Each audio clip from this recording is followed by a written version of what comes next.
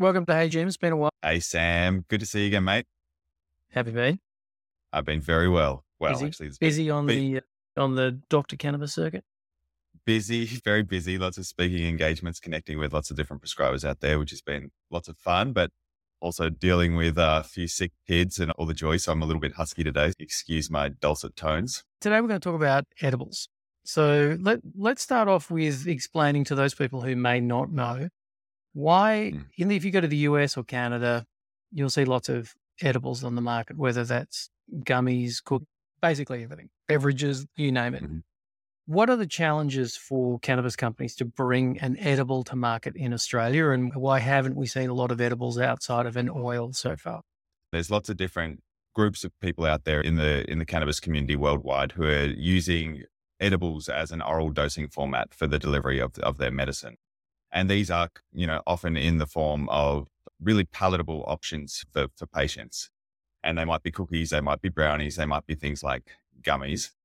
And they are a really fantastic delivery method for a lot of people because cannabis, as you're aware, has quite a strong taste. All of the aromatic compounds within the cannabis plant can lead to quite a distinct flavor. And for some people, they don't mind the taste of cannabis. But for many, they much prefer it when it's masked and combined with a range of other flavors. When looking at creating these types of delivery formats, though, they're often things that are done at home in small batch and aren't really able to be taken to scale, and they may not have the same shelf life stability as what is normally needed for a lot of different pharmaceutical products. Another issue with a lot of edibles is that when they're made at home, there's not the best homogenization of the mixture, and there can be variances within the dosing within different sort of edibles. So say there's a cake or a brownie, it's cut up to different slices. Some people might have a very strong piece of brownie and others might have a weaker piece of brownie, and there's inconsistencies between those. But if you can get the dosing and if you can get it into a format that has good shelf life stability, they can be a fantastic way for consuming your medicine. And they can sometimes or often lead to better bioavailability depending on what they're mixed with as well. So I think there's a lot of potential there, but there are lots of challenges the companies face in regards to bringing these things to market. And with any fixed dose formulation as well, it's hard to get the dose right for everybody within the communities. If you go to America or if you go to Canada, then they might come in 5, 10, 20, 40 milligrams of THC, even stronger. And for the majority of people, this is a significantly overshot dose when they're looking to get functional relief and medical relief from their symptoms and are more geared towards a recreational setting. So it's finding those fixed dose formulations that can potentially be divided, that have an accurate dose within it, and can start at low enough dose that people can titrate appropriately. So doctors have been drawn to oils, partly because they're the majority of the oral dosing formats, but also because it's a fluid, it's a liquid, and it's easy to titrate with. So people can start at microscopic doses at a sub-therapeutic range and start to incrementally increase it until they start either getting benefits or getting negative effects. So that's been the benefit of the oils, but the edibles could potentially be done in the right way to fix those problems that we might see with other edibles. So let's break down a few of those points you mentioned. If you wanted to write a script, let's say there was a world-beating cookie on the market. I don't think you can prescribe a cookie, can you? Like, it doesn't fall under any of the categories for which you can prescribe cannabis in terms of the product types. Is that right? Look, it's not one that I've seen in the TGA as a category. Baked goods don't seem to be in there, but there are lots of different sort of delivery formats within the TGA that are products that are currently available on the market. So it may be something that could be prescribed, but I personally have never prescribed any cookies or anything like that as a delivery format. Yeah, so gummies might come under, say, pastilles, for example. That's correct. And a pastille is something that has been a recognized medical dosing option for a range of different medicines. And you'll commonly see that gummies are probably one of the most popular edible sort of formats, or soft chews are very popular overseas because of their ease of use, their small size, the fact that they can be homogenized quite easily and therefore can have quite precise dosing. in regards to their format. You also mentioned the need to manufacture these products under GMP, and that really requires you to be making things at quite large volume, because to have a GMP license, there's a lot of legislation and a lot of compliance that goes with that. You can't build a GMP lab inexpensively. And if you are working with someone who has a GMP lab, then it needs to be worth their while to be allocating the space and putting in machines and making things. So what we are seeing, I think, Jim, is some new edibles coming onto the market that are coming through compound pharmacies. And so why are compound pharmacists able to make them? What happens at a compound pharmacy level when it comes to edibles? A compound pharmacy is set up specifically to create those bespoke formulations on a patient per patient sort of basis, where they can combine different ingredients into a formula that's not otherwise available on the market to suit the needs of that person, that individual in front of them. And the compounding space within Australia is one that has a lot of potential to be utilized for creating really novel and new medicines for patients, can be a great hotbed for research and development in regards to creating new medicines as well.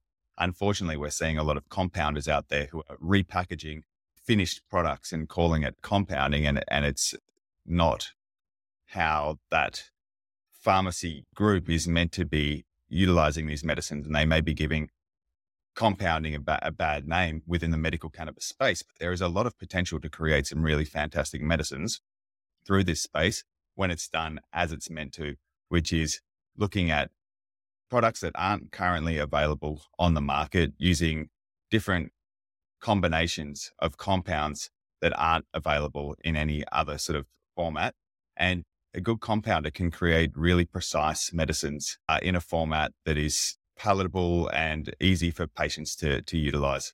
So I've always been excited about the potential with compounding, but I do see that there are people doing it the wrong way. We suspect that there'll be a flood of gummies come onto the Australian market, most of which will be coming in from overseas and probably GMP washed, i.e. they're manufactured in a non-GMP lab, brought into Australia in bulk, but maybe packaged in a GMP facility and therefore deemed to be GMP compliant. Tell us a little bit about why you would prescribe a patient a gummy, and then we can talk about perhaps the difference in a gummy that's made with an isolate and a gummy that's made well using full spectrum. The ability of cannabis preparations has been something that's been high on my priority list for many years. And it stems from when my own mother was going through her cancer journey, and she was using cannabis on a daily basis to help her manage her symptoms, and had some very good results in regards to helping her with her well-being through that process. But one of the things she kept complaining on throughout that process was that she really disliked the taste of cannabis, and having to have the cannabis oil with its pungent sort of flavor when she's already feeling nauseous and with a reduced appetite. I would have loved to have been able to give her different options in regards to taste profiles and around them. So the mechanism of action might be quite similar with an oil versus an edible or a gummy, but that palatability is quite different. And it can really change someone's sort of experience when they're taking this medicine day in, day out, and lead to much better medication compliance. But there are a few things we need to be cautious about with gummies or edibles and any fixed dose formulation. And that's that everyone has their own sort of unique optimum dosing range. And especially with THC, if you're using fixed dose formulations, it's easy to go past that optimum dose and to a point where people have taken too much THC, they're feeling intoxicated. It can sometimes be quite uncomfortable and lead to some anxiety, paranoia, and other unpleasant sort of side effects. The thing that I like about gummies as a dosing format is they're generally relatively low dose compared to other edibles. And because they're a soft product, they can be divided into even smaller amounts. So say you get a 5 milligram edible or a 2 milligram edible, you can cut it in half, which is very difficult to do with other fixed dose formulations like capsules and soft gels. So I think that provides them with a really valid reason for coming into existence within the market. I also was listening to one of my gurus from overseas, Kevin Spellman, who is a massive repository of information when it comes to all different plant medicines. And he was talking about CBD gummies in the States as a delivery format. And not only are they palatable and taste preferable for a lot of people to cannabis, but because of the way that they coat someone's mouth when they hold it and dissolve, it actually leads to more contact with the oral mucosa, leading potentially to better bioavailability and also faster onset of action. So with oils, because oil always floats on top of any sort of liquid, when you put it in your mouth and there's saliva in your mouth, the oil will actually sit on top of the saliva most of the time. And even though most people are told to hold oils in their mouth to try and enhance sublingual or oral mucosal absorption, I haven't seen much evidence, both clinically from clinical research or within my own patients, to suggest that there is that more rapid onset when they do that. But with edibles, with gummies, because of that coating in the mouth, there is more likelihood of that faster onset time and potentially better bioavailability. So I think it is a pretty exciting space. But if people are coming at it from a adult use market or a recreational market sort of standpoint, so we're importing products and they're importing gummies that are 10, 15, 20 milligrams of THC, then I think they've missed the point and they're more likely to cause negative experiences because they are easy to take and because they are desirable to take because they taste good. Then it's going to be much easier for people to have accidental overdoses in regards to their sort of THC. Not that's going to cause them any physical harm, but it can be quite psychologically distressing. So we need to make sure they're very carefully thought out in regards to the mixture of cannabinoids within there and the starting doses of those products as well, so that people can titrate with them. I suspect that they're looking at the market in the US. There are a high percentage of edible products that contain isolates and synthetics because they're probably easy to make using those.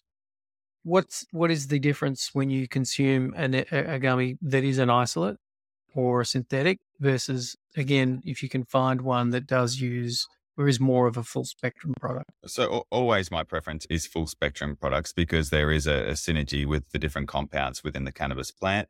It's often referred to as the entourage effect, but really it is this herbal synergy where all of the different active components are often working together in this more sort of symphonic sort of way to improve the outcomes.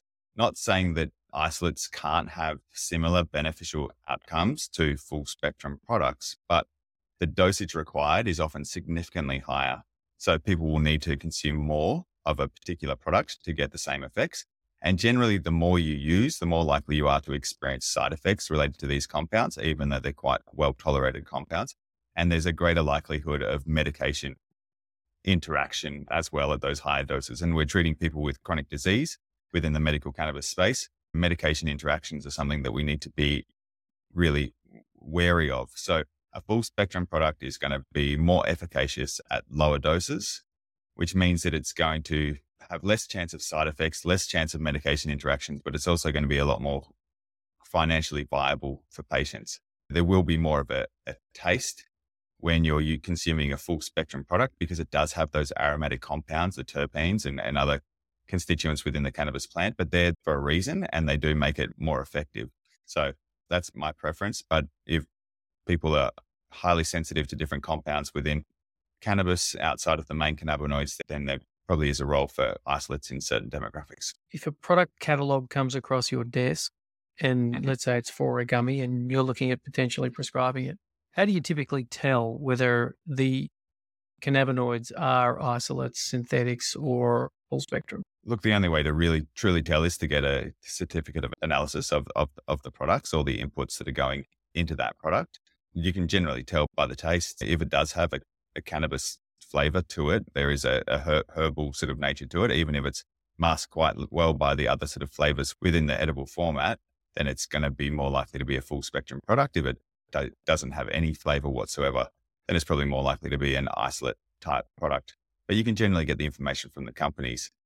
What I've seen from the preliminary sort of gummies that have come onto the market as well has been that the companies producing them have been in a GMP environment, have treated it very much like a pharmaceutical medication, and it's been mass produced. They've use highly refined products because they're the easiest ones to formulate with. And they haven't really thought about it from a patient perspective and the flavor and the experience that goes with eating that gummy. And they often taste like some of those horrible flavored sort of medicines that are out there to mask the taste of compounds for children's medicines. So I think there's a lot of potential within this space, but we definitely haven't seen anyone produce anything that's really exciting yet. Perhaps the biggest downside for edibles that you read about is the potential for them to fall into the hands of kids. What are your thoughts on that as a risk profile and how best to negate that? I think that is an extremely legitimate concern, and one of the biggest, by far and away the biggest deterrent for me for prescribing things like gummies to some of my patients. So I think there needs to be serious warnings that are put in place in regards to these, types of formulations. If they're high dose THC products, which a lot of them are, then I think they're, much higher risk if there is some accidental ingestion for some children. We need to make sure that the packaging has really good child safety sort of mechanisms, and the people that we're prescribing these products to are responsible and don't leave them lying around. And it's not just for like children, even though that's the greatest concern, but pets, dogs, these types of things. If they see a tasty treat, they're more likely to eat it, and THC can be toxic for someone's beloved canine friends as well. And finally, what do you think the likelihood of people potentially abusing a gummy or something that is a tasty treat more than, say, inhalation or another edible format like an oil? I don't think there's anywhere near as much risk of abuse or inappropriate use as there is for inhalation, because even though a gummy may work a bit faster than an oral oil or other edible sort of format, it's still going to have a delayed onset in comparison to the immediate relief that people get from inhaling cannabis. And it's often that immediate effect and that immediate relief and the high sort of blood levels that can activate the reward pathway with inhaled cannabis. But still, the risk of problematic use from even those higher risk sort of consumption methods is still acceptable and relatively low.